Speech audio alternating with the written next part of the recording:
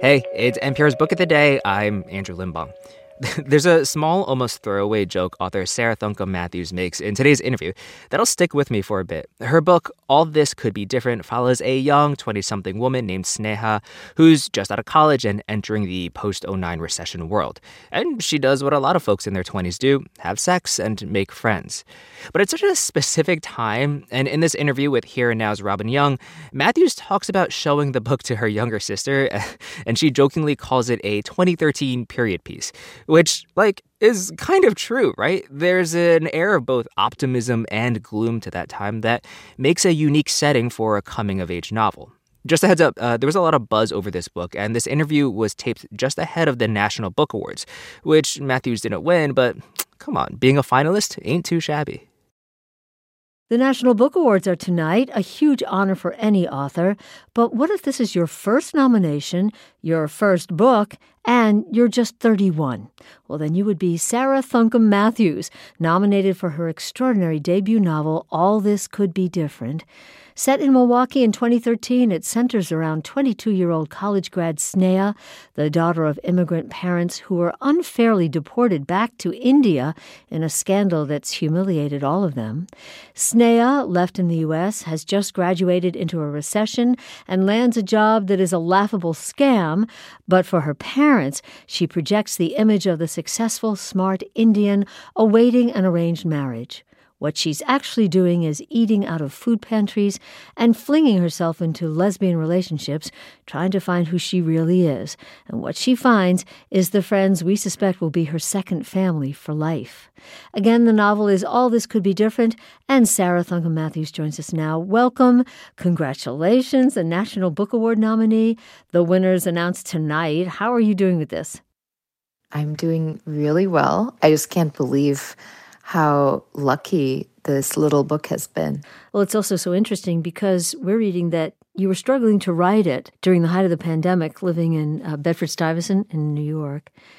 And you decided to take a break and start a neighborhood mutual aid network on Slack. It ended up supporting 23,000 people. I mean, talk about really wanting to get away from your writing. I mean, what did that do for you? What did that do to unlock what obviously came out on the page here? That's a really lovely question. For me, I really wanted to do something to take care of myself and other people around me, and worked to found this mutual aid group, which is called Bed-Stuy Strong.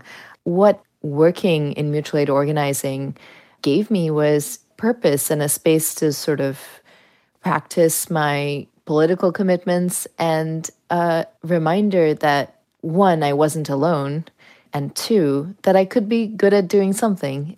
I think one of the things I'd been struggling with when I was depressed and working on trying to complete a novel was the sense of confidence.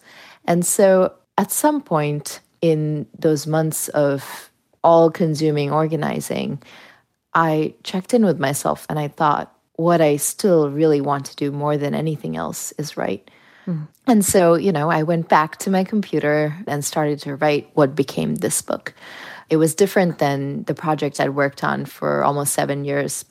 I felt like what I wanted to do was tell a story that paid attention to some of the things that I'd spent so much of my 2020 really thinking about, these questions of what do we owe each other? What does it mean to live in community? That is what is so compelling about the book, this sense of community, which is what your character Sneha begrudgingly, starts to surround herself with. She's a little prickly, and yet there you have, her college friend Tom.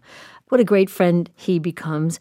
A Black woman from Milwaukee, Tig, who your character meets on a dating app. She's also a lesbian. Amit, who your character had briefly dated in college. It's just such a reminder of the possibility of that tumbling puppy circle of friends that you can still have in your 20s. Moved out of childhood, not yet saddled with mortgage payments. Talk about those people. Are they reflective of real people in your life? I think that there are definitely things that are borrowed from loved ones in my actual life. But more than anything, I think, is this, as you said, the tumbling puppy, sense that I was trying to convey of youthful but also very, very deep and abiding friendship. And part of what this book is interested in is tracking those friendships across time. And I wanted, I think, for the novel to feel a little bit like you started with one person who, in some ways, is a little bit of an everyman. She's not trying to become one of the great anythings. She's also not a very political person. And it's through circumstance and choice and sort of stumbling into situations that she finds herself surrounded by this cast of like very particular and loving characters, you know, this little nest of friendship. And the novel sort of opens up from one woman's sort of coming of age story into this group portrait of young people forging community through love and through struggle. Yeah. You said, you sat down at your computer, and my immediate thought was, and then did it like catch on fire? Because Sneha is just deciding that she's going to really lean into being a lesbian. And it's just, I mean, lots and lots and lots of sexual encounters and very graphic. It's just part of her life and part of the story. Your sense at approaching that, because Sneha also is the child of Indian immigrants, they don't even know yet. And obviously, she doesn't want to tell them yet. Your thoughts on that part of the book? For her, it's a real act of bravery to act on her desire.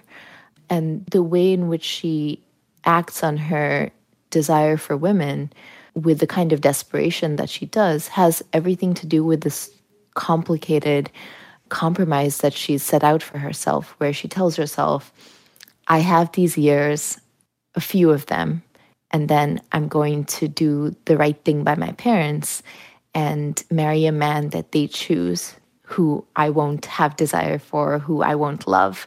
And so I think it informs, her sort of thirsty and somewhat desperate and sometimes not wholly ethical behavior when it comes to being a young person in a new city trying to hook up with a bunch of people, and a bunch of women in her case.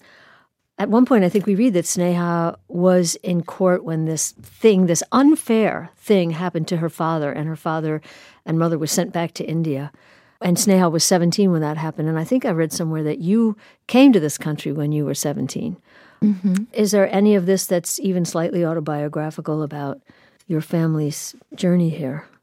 The history that Sneha's family has with criminalization and deportation is not autobiographical. But what I will say is that I had one meaningful deportation scare when I was an undergrad. And so I've had some experiences that have underlined for me the legal precarity of being an immigrant, even a documented immigrant in this country. But in so many ways, I just wanted to tell a story of an Indian American that did not necessarily conform to a lot of the most commonly held up stereotypes about the Indian American experience. Yeah. And it's going to throw people who are no longer anywhere near their 20s back to their 20s, because a lot of it is universal. I mean, look in here. There's a dinner table. It held 5 MacBooks laid out like place settings. I mean, just the images. And for those who are more recently moving from that decade, it's just spot on. Have you heard from friends who were with you in those times, in the 20s or in Bed-Stuy, Strong, Slack, or what's been the response? What I've been really moved to experience as the book has come out into the world and as it's received more attention is the book seems able to connect with people who sure have some of the life experiences of my character or who are in their 20s or what have you. I have a younger sister, about 5 years younger, and I felt incredibly glad that she and her friends didn't think that, this period piece set in 2013 was too dated for them. But honestly, what has been very moving to me is when folks have reached out to me and said things like, hey, listen, I'm a 47-year-old, straight guy, and your book really meant a lot to me, and I saw parts of my family or my experience in it. You just never know what a book will do when it's out in the world and how other people will experience it. So it's been very moving for me to, in some ways, see a bet I made, not knowing how it would work out, play out well. And the bet for me was, let me tell as truthful and specific and vulnerable a story as possible in the hopes that it can access some kind of universality. Sarah Thunka Matthews, her book, the National Book Award finalist, is All This Could Be Different. Sarah, good luck, but already, what you've accomplished is great. So thank you so much. Thank you.